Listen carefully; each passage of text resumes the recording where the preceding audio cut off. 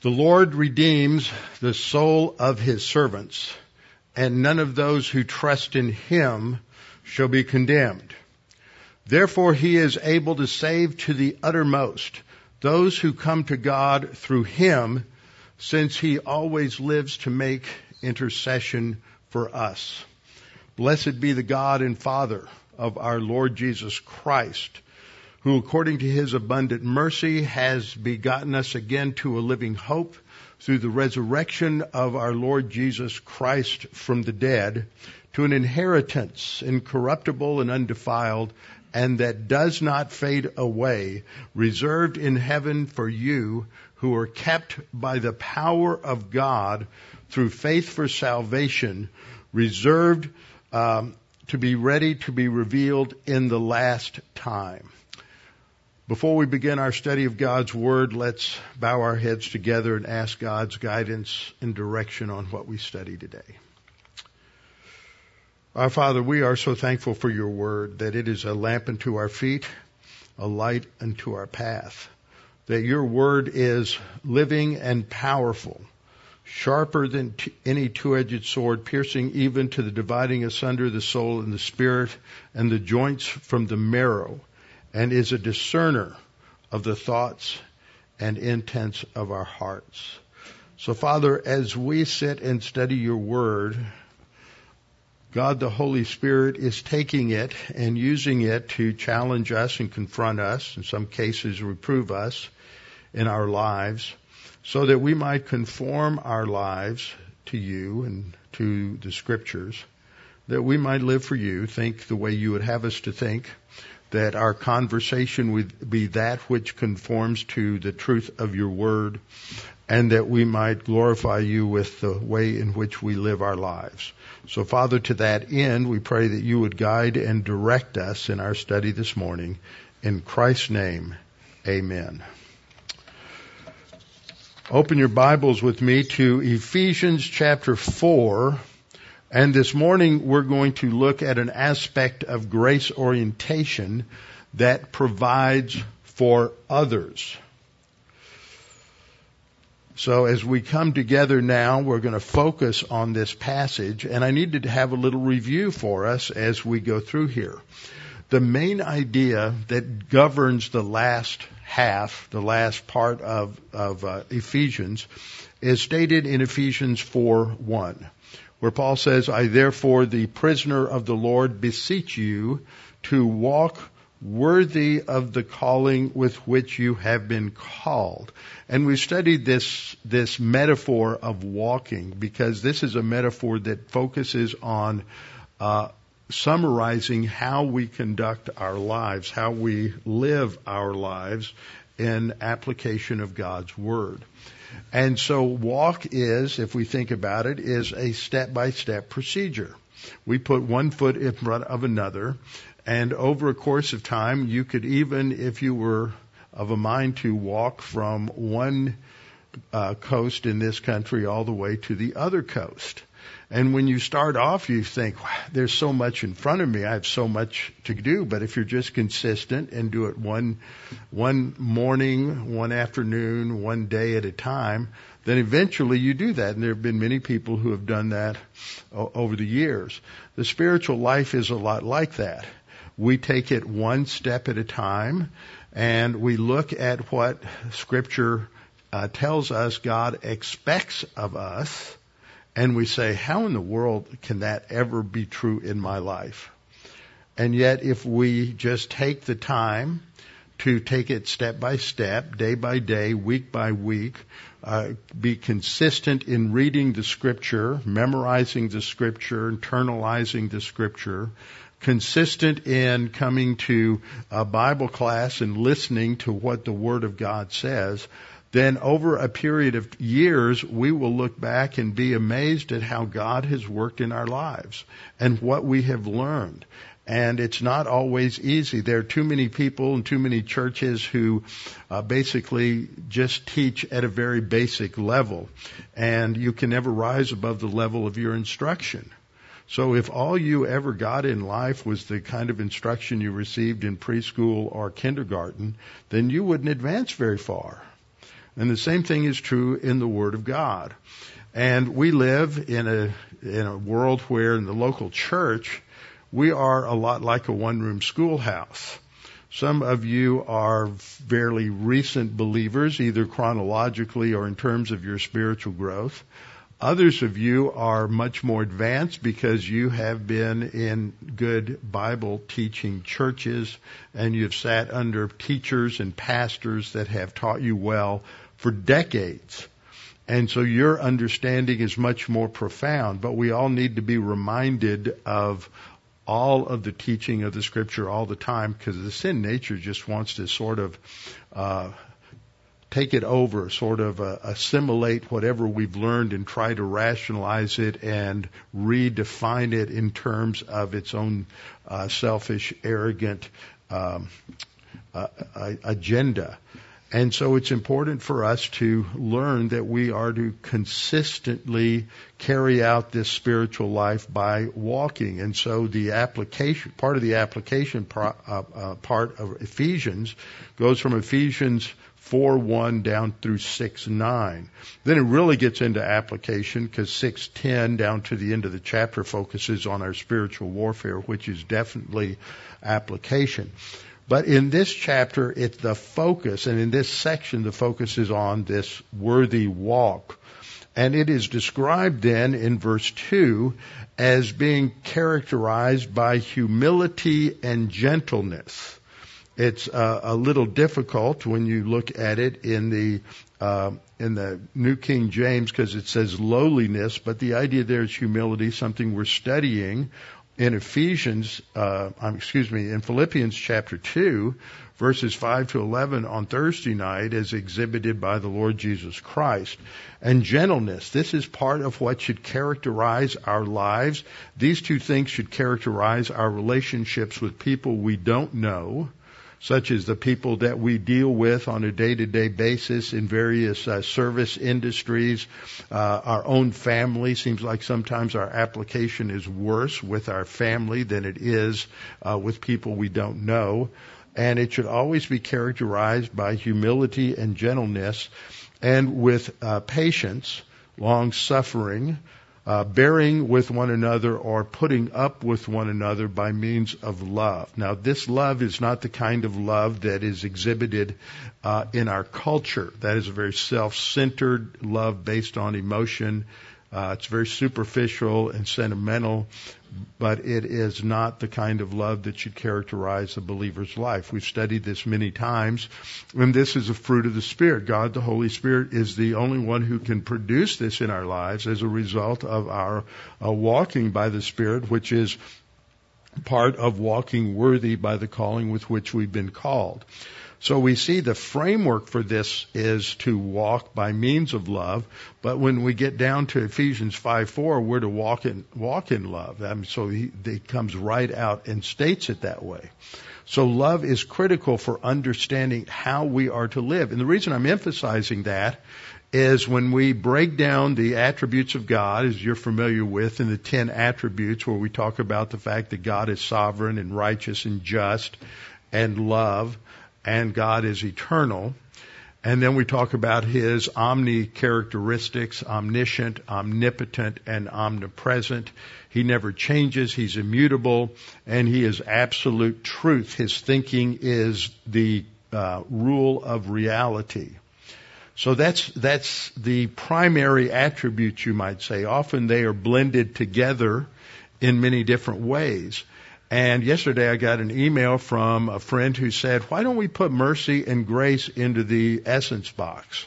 And the reason is because mercy and grace are the applications, the outworking of the primary attribute of God's love. And so here in Ephesians 4:2, and then we get down to 5:4, we see this whole section's wrapped around the significance of love. And we have to understand this with reference to what Paul describes in 1 Corinthians chapter 13. 1 Corinthians 13:1 through 8 are sometimes referred to as the love chapter. Love is not defined as much as it is described. And so I just thought it would be a nice little exercise to look at the key 4 verses, 13:4 through 7, and to overlay those on what Paul is saying in Ephesians 4. 1 Corinthians 13:4 says, love suffers long. Love suffers long. This is the word makrothemia. And so this is what we see as a critical part of love, and love is kind. So it's patient and kind, and this is reflected in Ephesians 4:32. And that love is long suffering, love is patient, and love is kind. So we ought to ask ourselves, in our relationships with the people who are close to us and the people whom we don't know so well, are we exhibiting patience and are we exhibiting kindness no matter what they may do? See, this isn't be kind to them and nice to them when they do things the way we want them to do things. This is being kind and gentle with them when they are doing things that we really want to get very angry and upset about. But we're to deal with them in patience and in kindness. Then next, Paul says, love does not envy. Love does not parade itself and is not puffed up. Now those three attributes, but especially parading itself, this is just pure self-absorption and a desire for self-recognition. And not puffed up is an idiom for arrogance. And in contrast to that, in Ephesians 4:2, we read that what characterizes the worthy walk is humility and gentleness. This is the same idea that we have here in 1 Corinthians 13:4, and just the opposite of parading itself or being puffed up. And then we read that it is down in Ephesians 4:15 and 16, that part of this worthy walk is focusing on building up one another. That means edifying one another, encouraging one another. And this is the role that we should have in a Christian marriage, that husband and wife are encouraging one another, they are building each other up, and they are not just out for what they can get out of the relationship. They are to serve one another in love. So we are to be involved in building up one another. So we have to think through what this means in our spiritual life. One of the sad things I think that came out of the holiness movement of the late 19th century, as exhibited in part of what is in our backstream, is this idea that if I just let go and let God, and if you read what some people hear that and they think one thing, they change it from what it means. It's a mystical concept. If they just let go and let God, that somehow God just automatically going to cause you to want the right things and do the right things. But that's not how this Christian life works. We walk by means of the Spirit. The Spirit is going to bring to our mind how we ought to apply the Word, but then we have to make the decisions to apply the Word. That means that when we feel those, we've studied the verse coming up about being angry and not sinning. When we feel certain things welling up inside of us, anger, resentment, bitterness, we have to exercise our volition and choose not to carry through with that and to deal with it. God, the Holy Spirit, isn't going to zap you and make the decisions for you. We all have to make those decisions each time. We look at verse 5. Love is also characterized as not behaving rudely. That has the idea of actions and attitudes and saying things that are out of anger or wrath. Can be sins of the tongue. Ephesians 4:31 mentions slander with malice. And it goes on to say that love does not seek its own and is not provoked. That means it's not going to easily react negatively to something somebody says or does. It's demonstrating what is best for them. Then the text says it thinks no evil. This is the word, the form of the word is kakos with an os, indicating it is a noun, but an adjective, it's the same root, kak, that ends with ia, and that's the word we have in Ephesians 4:31. It relates to evil, the application of evil, malice, anything that is intended to hurt or harm people. So love does not do that. Love does not say things that are hurtful and harmful to others. And then in verse 6 we read, it does not rejoice in iniquity. It doesn't rejoice in sin. And Ephesians 4:26 says we're not to sin, but we are to rejoice in the truth.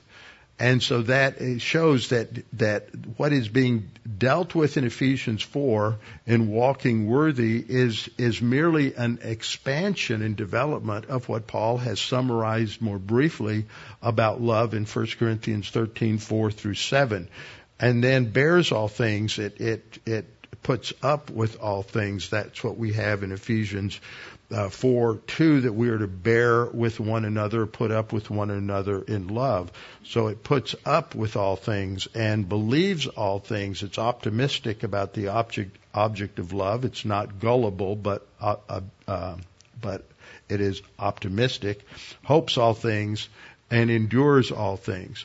So when we look at all these things that are being said as we get into this next section where we have these 27 different commands, they often overlap with one another, but they are all developing this idea of what it looks like to really live our life based on love for one another as we walk by God the Holy Spirit, and God the Holy Spirit teaches us.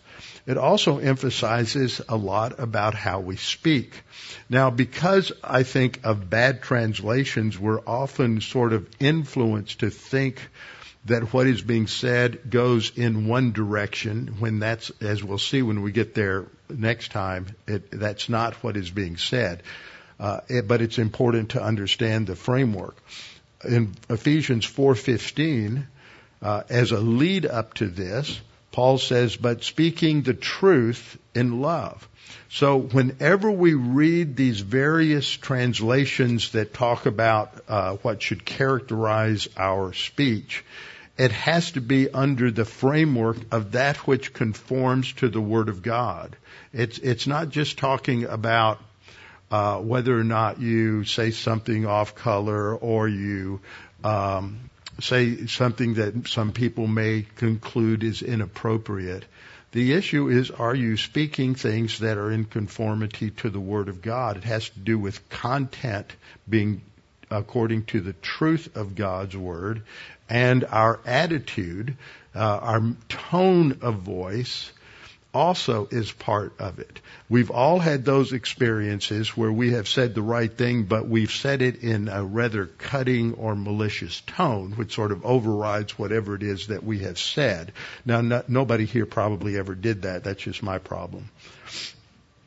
Ephesians 4:16, Paul goes on to say, from whom the whole body, that is from Christ who is the head of the body, from whom the whole body, joined and knit together by what every joint supplies. See, that's talking about every believer. Every joint is every believer is supplying something. All of those one another passages in Scripture that talk about we're to be admonishing one another, encouraging one another, loving one another, praying for one another, all of those passages have to do with how the joint supplies to the body, ministers to the body, according to a standard, that is the effective working by which every part does its share, causes growth. This is part of the application of God's Word, causes growth of the body for the edifying of itself. It's the application of God's Word that causes this edification of itself in love. So we look at this section, as we did last time by way of review. Ephesians 4:1 says we're to walk worthy of the calling. Ephesians 4:17, he contrasts that to it's not like the way the Gentiles think or act or talk. There is supposed to be a difference, a distinction in the way in which we live our lives.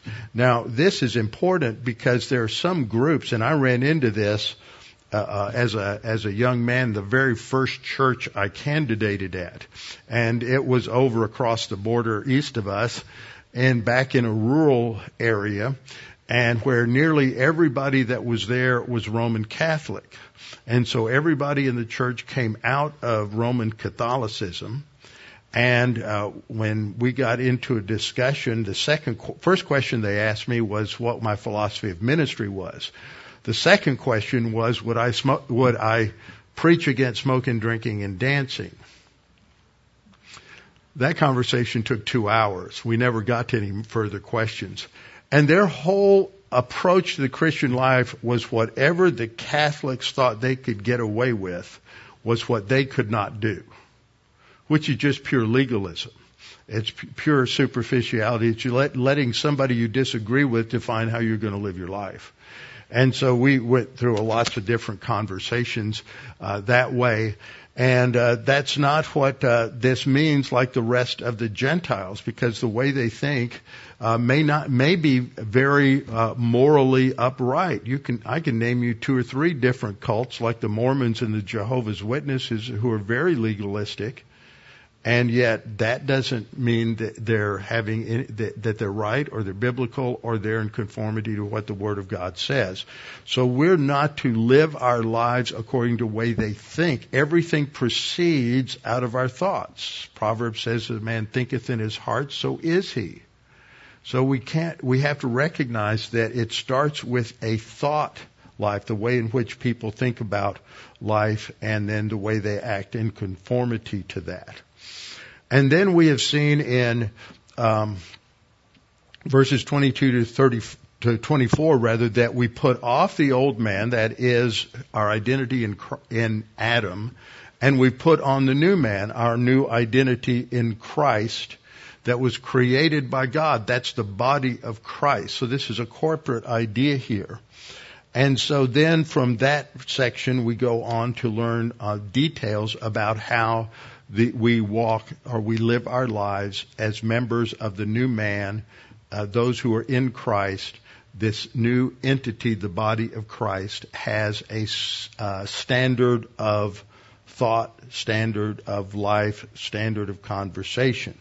So we came to verse 25, therefore having already put off the lie, this is a corrected translation, that is everything related to the position in Adam, let each one of you speak the truth with his neighbor.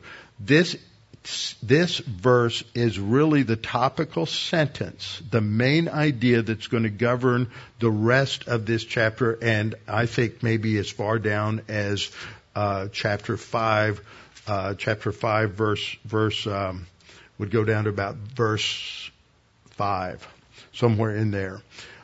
It's all talking about what this conformity to the truth, to speaking according to the truth really is. So this section from 425 to 521 has these 27 different imperatives.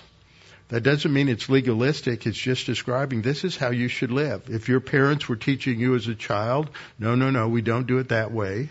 We do it this way. If you're a member of this family, you don't do it like that. You don't say this. You don't say that. You do this way. So they're teaching you a standard of living. And we summarize this in terms of these 10 spiritual skills. And that when we are walking by the Spirit, those spiritual skills enable us to stay in right relationship with God, which is depicted by the soul fortress. And we looked at all of these different spiritual skills, and this section really focuses on grace orientation, as I pointed out last time. So we are to be speaking the truth with his neighbor. This is part of grace orientation. Have you ever thought that? That when you're not telling somebody the truth, you're letting them get away with a lie? That's not very loving. That's not very gracious. Now, that doesn't mean that in each and every situation where you hear somebody say something wrong that it's your time to correct them. There's a right time and a right place, and you have to know when that is and come to understand that. And we all learn that as we get older. Sometimes it's just not the time or the place to deal with something, even though what is being said is totally fallacious. But for us as believers, we are to speak with one another according to the truth as we have conversations, because we are members of one another. So all of that helps us to set the context for what we're going to get into this morning when we get down to verse 28. So Ephesians 4:15, under the context, number one, Ephesians 4:15 gives us a command to speak the truth in love. Everything in this chapter is wrapped around the application of love to one another. And in Ephesians 4:15, notice it's speaking the truth by means of love.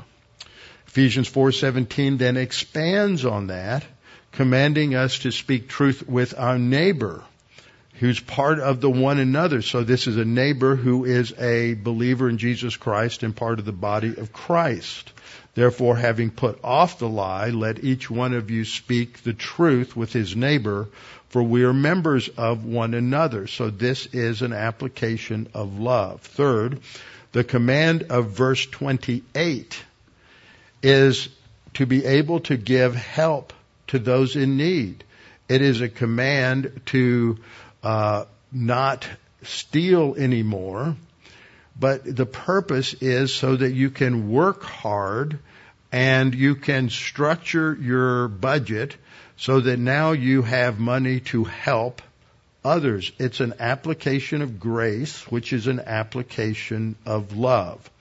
So as we look at this chapter, as we look at this verse, what we see in verse 28 in the New King James is, let him who stole steal no longer. Well, that opening phrase, let him who stole, really reflects just two words in the Greek. It's the definite article, or the article rather, and the noun for kleptos, which is the word for a thief. So this should just be, though it's a participle, because it has the article in front of it, it's just being used as a noun. So it should just simply be translated as the thief. Let the thief steal no longer. And the verb is the verb form of klepto, which indicates the idea of stealing. So the thief is really a participle based on that verb. I misspoke a minute ago saying it was a noun. It's the verb, but it's a participle form indicating it's a noun. So let the thief steal no more. It's a strong statement that the thief is not to steal. And he's to stop it. Not wait, not go through a 10-step program, but to stop it. Why? Then he says, but instead, he should labor. He is to work. He is to work in order to make money and do it in such a way that he is then able to have something to give those who have a need.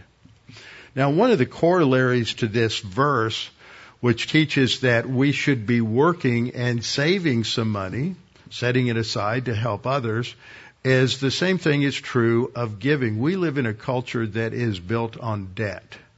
And there are a lot of Christians that carry a tremendous amount of debt, which limits them. Well, I'd help them out, but, I'm maxed out 3 credit cards. I've got to pay that off. And I've got this bill and that bill. And I got I leased a car that I really shouldn't have spent that kind of money on. I've got that obligation, so I can't give. And I remember teaching on this a number of years ago, and at the time there was a man in my church, a young guy at the time, And years later, he told me, he said, you taught that, and that just was a blinding flash of the obvious. And I realized how little I was able to give to the church or just to missions because I had just gotten into all of this debt. So he made a plan, and he got out of debt. I don't know how long it took him, but he got out of debt. And since that time, he has been able to be extremely generous in his support of missions and missionaries in the church because he organized how he handled his money. And so this is the same thing, same kind of thing, that the thief, somebody who is living off of what other people have earned, is to stop that. And instead, he is to earn money so that he can support those who have a legitimate need. Now, what we see here is something that is very important because this brings into play the idea of responsible labor that is part of the first divine institution. So I want to take a little time that we have left to talk about this. It relates, if you've been paying attention to what we've been doing on Tuesday night in the Interlocked series, it expands a little bit on what we briefly covered the last couple of sessions on the first divine institution. Now, I've used different phrases and heard other phrases to describe the first divine institution. And the one that I'm sort of settled on now, and I think is good, because two things are really present in the first divine institution. One is responsibility. It establishes the reality of individual responsibility before God. And the second is choice. We have many legitimate choices in our lives. Whether or not to trust Christ as Savior is the most important. Others might be what we're going to do now that we are Christians. How are we going to live our Christian life? What are we going to do? Are we going to apply Scripture in this or that situation? Or are we going to do it the way that comes naturally? And so there are a lot of implications that come out of this first divine institution of responsible choice, but one of them has to do with responsible labor. And when you hear the word labor, if you've never heard anybody teach on this, a lot of people get the idea that man really didn't have to work until after the fall. But that's not what the Scripture says. The Scripture says that God gave man numerous responsibilities, including labor, prior to the fall. But because of the fall, the carrying out of those responsibilities became toilsome, became laborious, there's resistance now from the fallen world to what we are trying to do in bringing it into submission. And so that idea of toil and laboriousness and a difficulty comes because of the fall. But that's not how it was initially. So let's look at a couple of these things that the Scripture says. First of all, we have to recognize that God describes His creation of the human race in Genesis 1:25, or 26 to 28 rather, as God creating man intentionally and being created in His image and likeness, that we are to reflect God. That's what an image does. It's a reflection of something. We're to reflect God, and that they were created to rule over God's creation, to rule over the planet. So every human being is made for this same purpose. So God created not only man according to his physical nature, male and female physically, but also created us as social beings in His image and likeness, and so that we could have relationships, but those social relationships were based on certain absolutes that God built into our very nature. This is how man, remember, we're just dealing with unfallen man, prior to Genesis 3, that God designed them to interact with one another according to certain standards.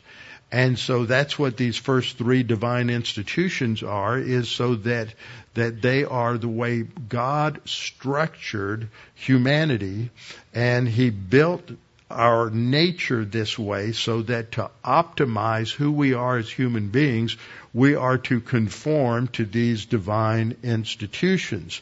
They are established by God, who is our Creator. He designed us to function best this way. So He created the divine institutions, that's why they're divine, not man. Man didn't come up with the idea of responsibility. God did.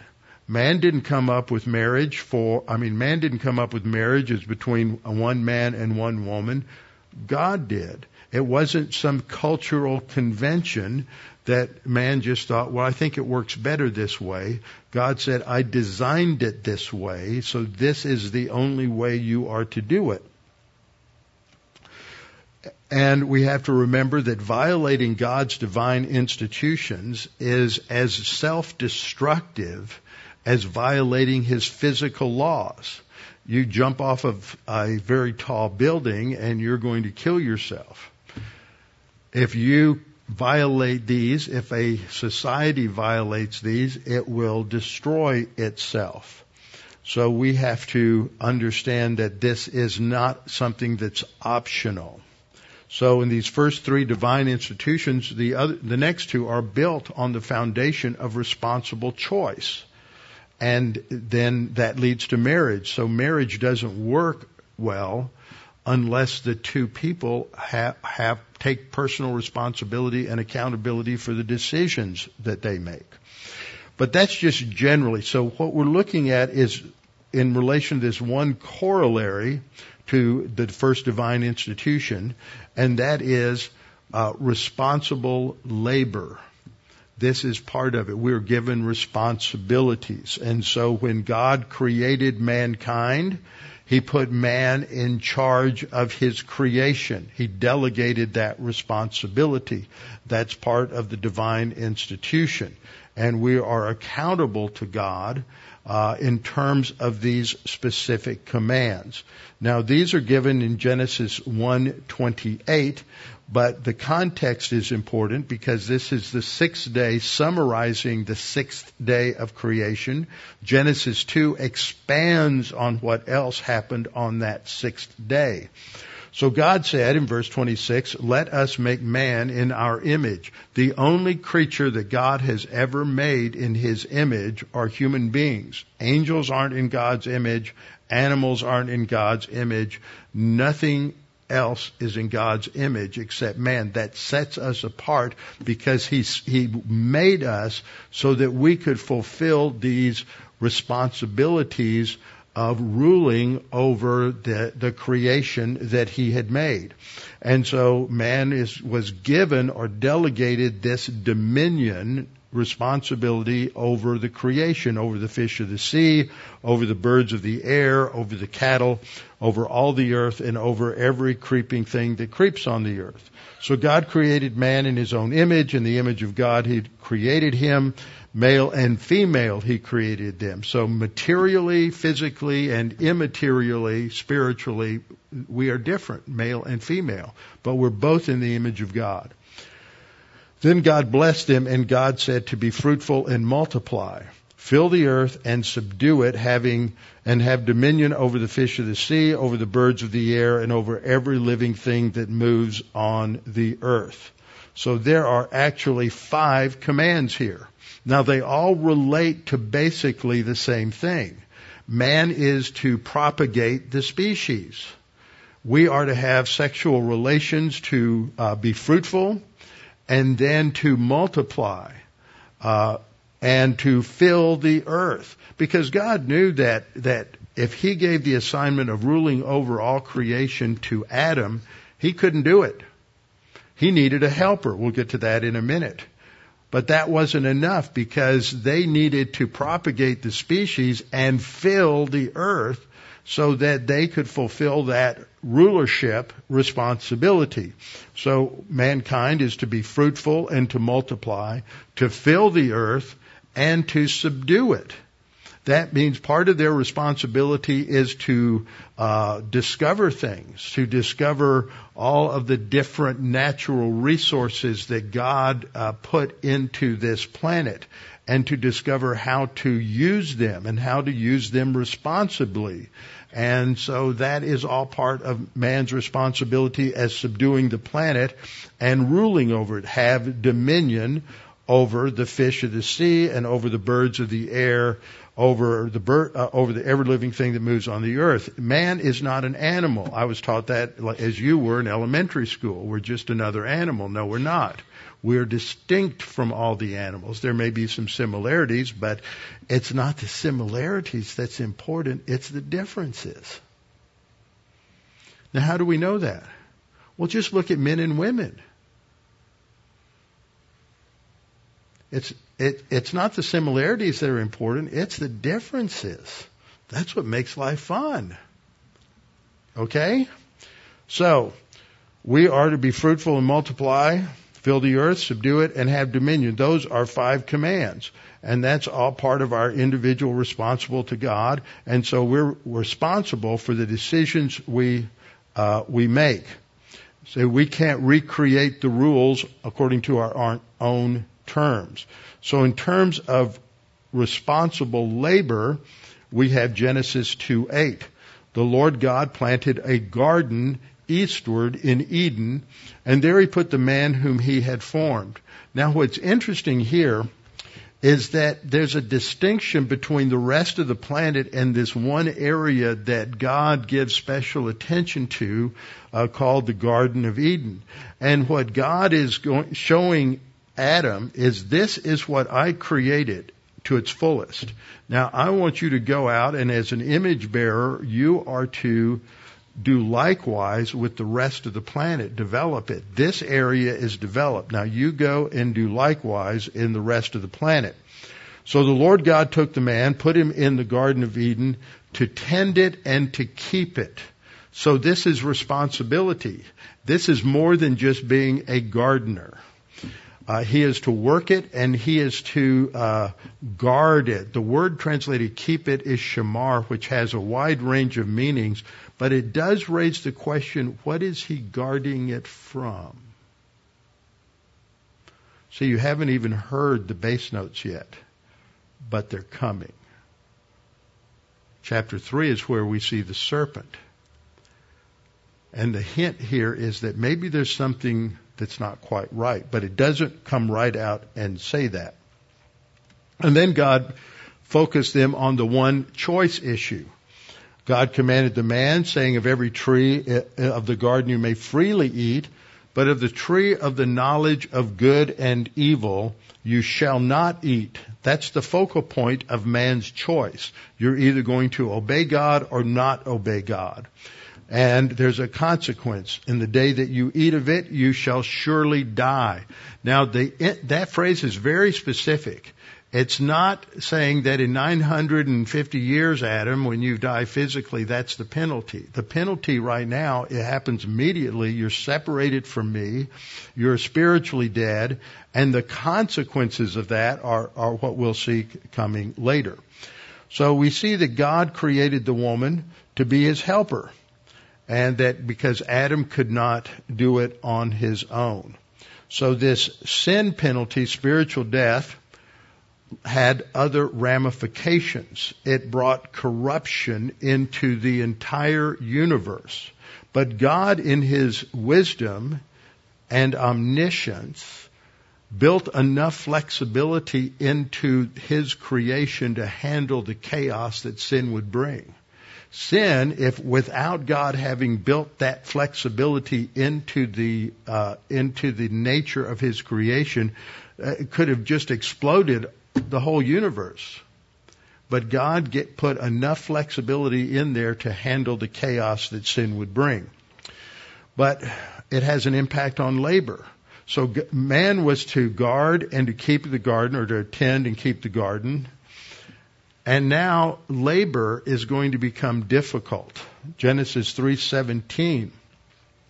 He says to Adam, because you have heeded the voice of your wife and have eaten from the tree of which I commanded you, saying, you shall not eat of it. Cursed is the ground for your sake. In toil you shall eat of it all the days of your life. So he had responsible labor at the beginning. He had responsibilities to take care of the planet, to subdue it, to tend and keep the garden. But now it's going to become toilsome. It's going to be difficult. It's going to fight back. That's where the weeds come from.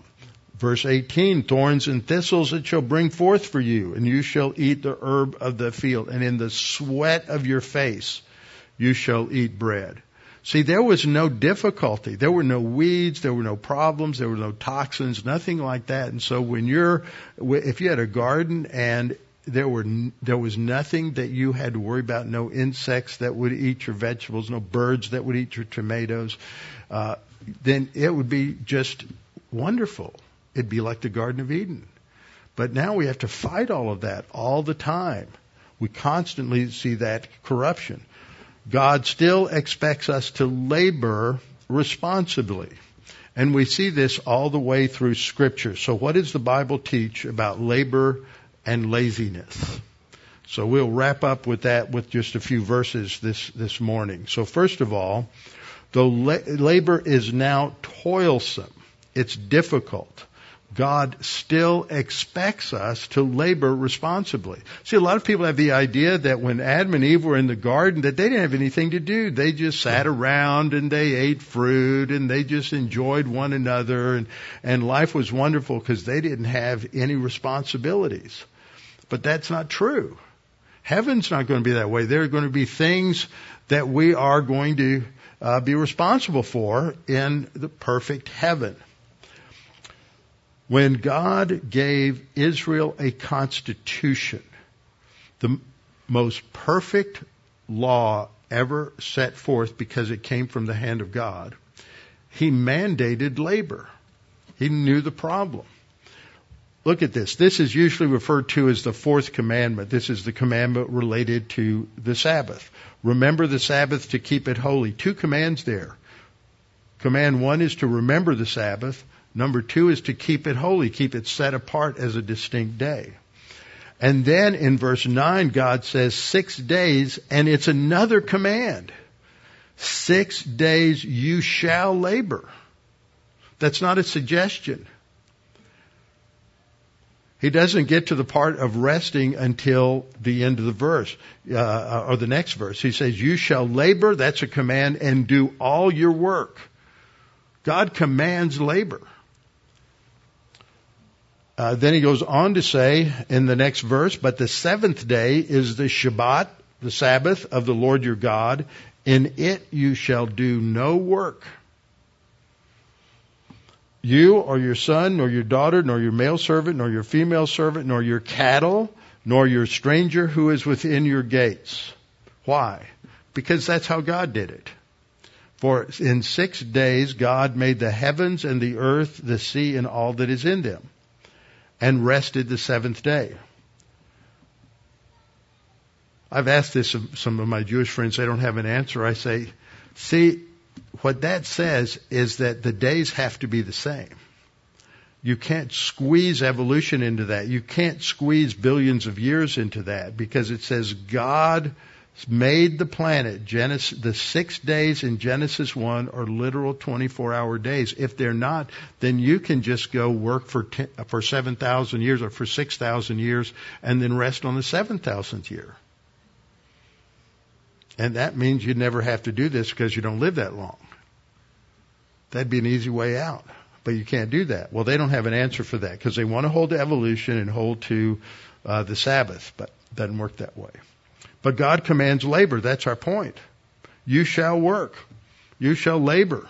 Do all your work in 6 days. Second thing is, due to our sin nature, there's a desire to avoid labor, to put it off. Oh, it's too hot today. That's a good excuse in Houston from about Memorial Day to Labor Day. Due to our sin nature, there's a desire to avoid labor, avoid responsibility. and to get something for nothing, to expect others to take care of us, and to expect government to subsidize laziness and irresponsibility. But that's not God's way. Number of important passages I just want to run through briefly in Proverbs. Proverbs 14:23 says, "In all labor there is profit." Isn't that a great statement? In all labor there is profit. Doesn't matter whether you're working with your hands or working with your mind. It doesn't matter if you're out picking up trash on the side of the highway or whether you are an investor investing money in different projects in order to make more money. All labor has value. But idle chatter, it's a lot more fun just to sit around and talk and drink coffee. But all idle chatter leads only to poverty. You don't make money, but you have to have, not that money's why you do everything, but money pays the bills and buys the food and enables you to enjoy the things of life, but it's not the end result. Proverbs 10:4 and 5, "He who has a slack hand becomes poor, but the hand of the diligent makes prosperous." Now, I've translated this. A lot of places especially in King James, New King James translates the Hebrew word here for rich. But it has the idea of someone who is prosperous, someone who has some money in the bank, somebody who's able to put aside some savings so that when difficulty comes and the car needs to be repaired, you have to buy 4 new sets of tires because you ran over something, and you have to replace all your tires at the same time, or your air conditioner goes out in mid-July. You've got some money in the bank to repair these things. That's what it means by prosperous, not what the prosperity theology heretics teach. Proverbs 10:5 goes on to say, "He who gathers in summer is a wise son." In other words, you're gathering and you're saving it. You're putting it in the barn for the winter. "He who gathers in summer is a wise son. He who sleeps in harvest," because he's lazy and not diligent, "is a son who causes shame." Proverbs 13:22, "A good man leaves an inheritance to his children's children." I've heard people say, "I just want my money to last as long as I last." Well, what if you lived one of those people that lives to be 105 and your money runs out because you just thought you'd live to be 90?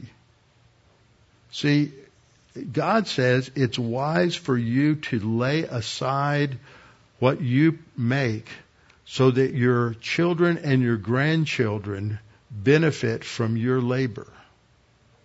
That's what a good man does. A good man leaves an inheritance to his children's children, but the wealth of the sinner, he loses it, usually, and it's stored up for the righteous. There's a warning against being lazy. Proverbs 6:6-11. It's a great analogy. Look to the ant, you sluggard. I love this passage. "Consider her ways and be wise, which having no captain, overseer, or ruler, provides her supplies in the summer. She stores it up in the harvest." And then he says, "How long will you sleep, O sluggard?" We used to have a lot of fun with that when I was a camp counselor, because there were always the people who were night people who just couldn't manage to get up at reveille at 6:30 in the morning. And we would say, "How long will you sleep, O sluggard? When will you rise from your sleep?" A little sleep, a little slumber, a little folding of the hands to sleep. "So shall your poverty come on you like a prowler, and your need like an armed man." Proverbs 18:9 warns, "He who is slothful in his work is a brother to him who is a great destroyer." Being lazy is destructive. You destroy what you have. If you're too lazy and you don't take care of it. If you are lazy and you're married, you have family, you're going to destroy your family because of your laziness. Laziness is a great destroyer. Fifth point here, employers should be generous and gracious with those who labor for them. Now, this refers to anybody that you ever pay. Anybody who does anything works for you, whether they are someone who works on your landscaping, works on your yard, somebody who comes and cleans your house for you, no matter who they are, someone who works for you in a business. Generosity. So in the Mosaic Law, it sets a principle. It's not a law that is placed on us today, but it shows a principle that's echoed in the New Testament. You shall not oppress a hired servant who is poor and needy, whether one of your brethren or one of the aliens who is in your land within your gates. Just because they are from another country doesn't give you the right to be unfair to them. Each day you shall give him his wages and not let the sun go down on it, for he is poor and has set his heart on it, lest he cry out against you to the Lord and it be sin to you. So if you got somebody who's just a day laborer, you pay them every day so that because they may not be able to go buy food for the day if they're not paid. 6th point is Christians should not enable the lazy by financially helping them. To do so is unloving. Now that's a hard thing for people to understand. People are in a hardship a lot of times because of the bad decisions and the irresponsibility that they have. So according to this, we're not to enable them. This is what Paul covers in 2 Thess 3, 7 through 10. And there he reminds them of the example he and Titus and Timothy set for them. They worked hard. They didn't just depend upon the congregation there. That was one they were just establishing. He did this in Corinth also. Other places he did. He was supported. But for them he said, we work day and night, and that we might not be a burden to any of you. And we wanted to be an example. You know, this must have been a problem because here and in a couple of other passages, Paul has to lay down this principle for work and labor and not being lazy. So he goes on to say in verse 10, for even when we were with you, we commanded you this, if anyone will not work, neither shall they eat. See, it's not loving to validate somebody's laziness. Now, there are people that have great need, and that's what Ephesians 4:28 talks about. On the other hand, those who are unable to help themselves, they're unable to work in any capacity legitimately, they should be aided out of love. There's a difference between those who will not work and those who cannot work.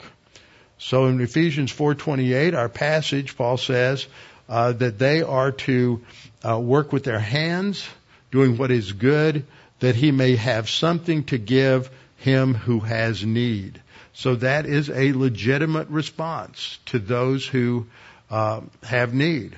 Not to the guy who's begging at the stoplight down the street because he's just going to use it for drugs or whatever. You're just supporting a drug habit, a drinking habit, or a lazy habit.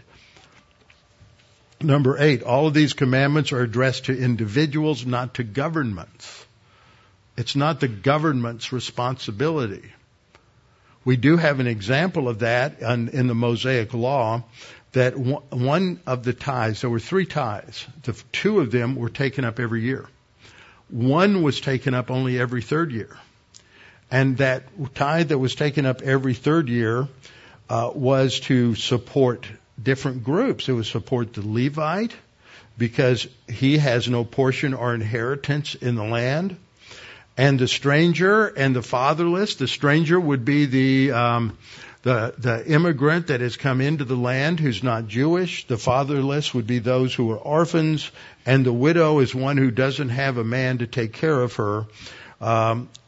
This one tithe every 3rd year, that's not a lot, is the minimal safety net for those who legitimately have a need. It's not so the government is going to have enough there to give them a standard of living that is equal to those who have gotten an education and who work hard. But we've gotten this handout society where we think that, well, the poor, we want them to be able to have cell phones, and we want them to be able to have nice, large televisions and nice cars, just like people who work for it. All that does is validate irresponsibility and laziness for the most part. There is a place for some aid, but it's minimal. That's the standard that God gave us. Ninth point and last point is that for the individual, our approach is always to be generous and kind to those who are laboring for us and to those unable to labor for themselves. But it is not kind or loving to enable anyone in their laziness. 2 Thessalonians 3:10, if anyone will not work, neither shall he eat. So I'll be gone on vacation starting in about 10 minutes. And I look forward to seeing you. I'll get back Monday next, but Jim will be here to continue his studies on Isaiah Tuesday, Thursday, and then next Sunday with our heads bowed and eyes closed. Father, thank you for this opportunity to study these things, to be reminded of the importance of our responsibilities to labor, to save, to take care of our families, to be responsible, and to deal with those in our periphery in love and in grace. No harsh words, no angry words or bitter words, not being cheap in terms of remunerating those who labor for us, but being generous and gracious and kind in everything we do and how we conduct all of our lives. And Father, we thank you because we have an example in the way you gave for us in the Lord Jesus Christ, that you gave above and beyond. You gave your only begotten Son to die on the cross as our substitute, the unblemished, spotless Lamb of God, who gave everything, died in our place, paid the penalty for sin, that we might have everlasting life, and that is a free gift. We do not earn it. We do not work for it. We don't deserve it. It is a free gift. Christ did all of the work. We simply accept it and trust in Him. Father, we pray you'll make that clear to anyone who is unsure of their salvation or uncertain of their eternal destiny, that once we trust Christ as Savior, we become a new creature in Christ, and that is irreversible. We are always saved. We are always in your family, no matter what happens, because every sin is already paid for by Christ on the cross. So, Father, we thank you for your grace and the example you have given us in Christ. We pray that we may remember it and apply it consistently. In Christ's name, amen.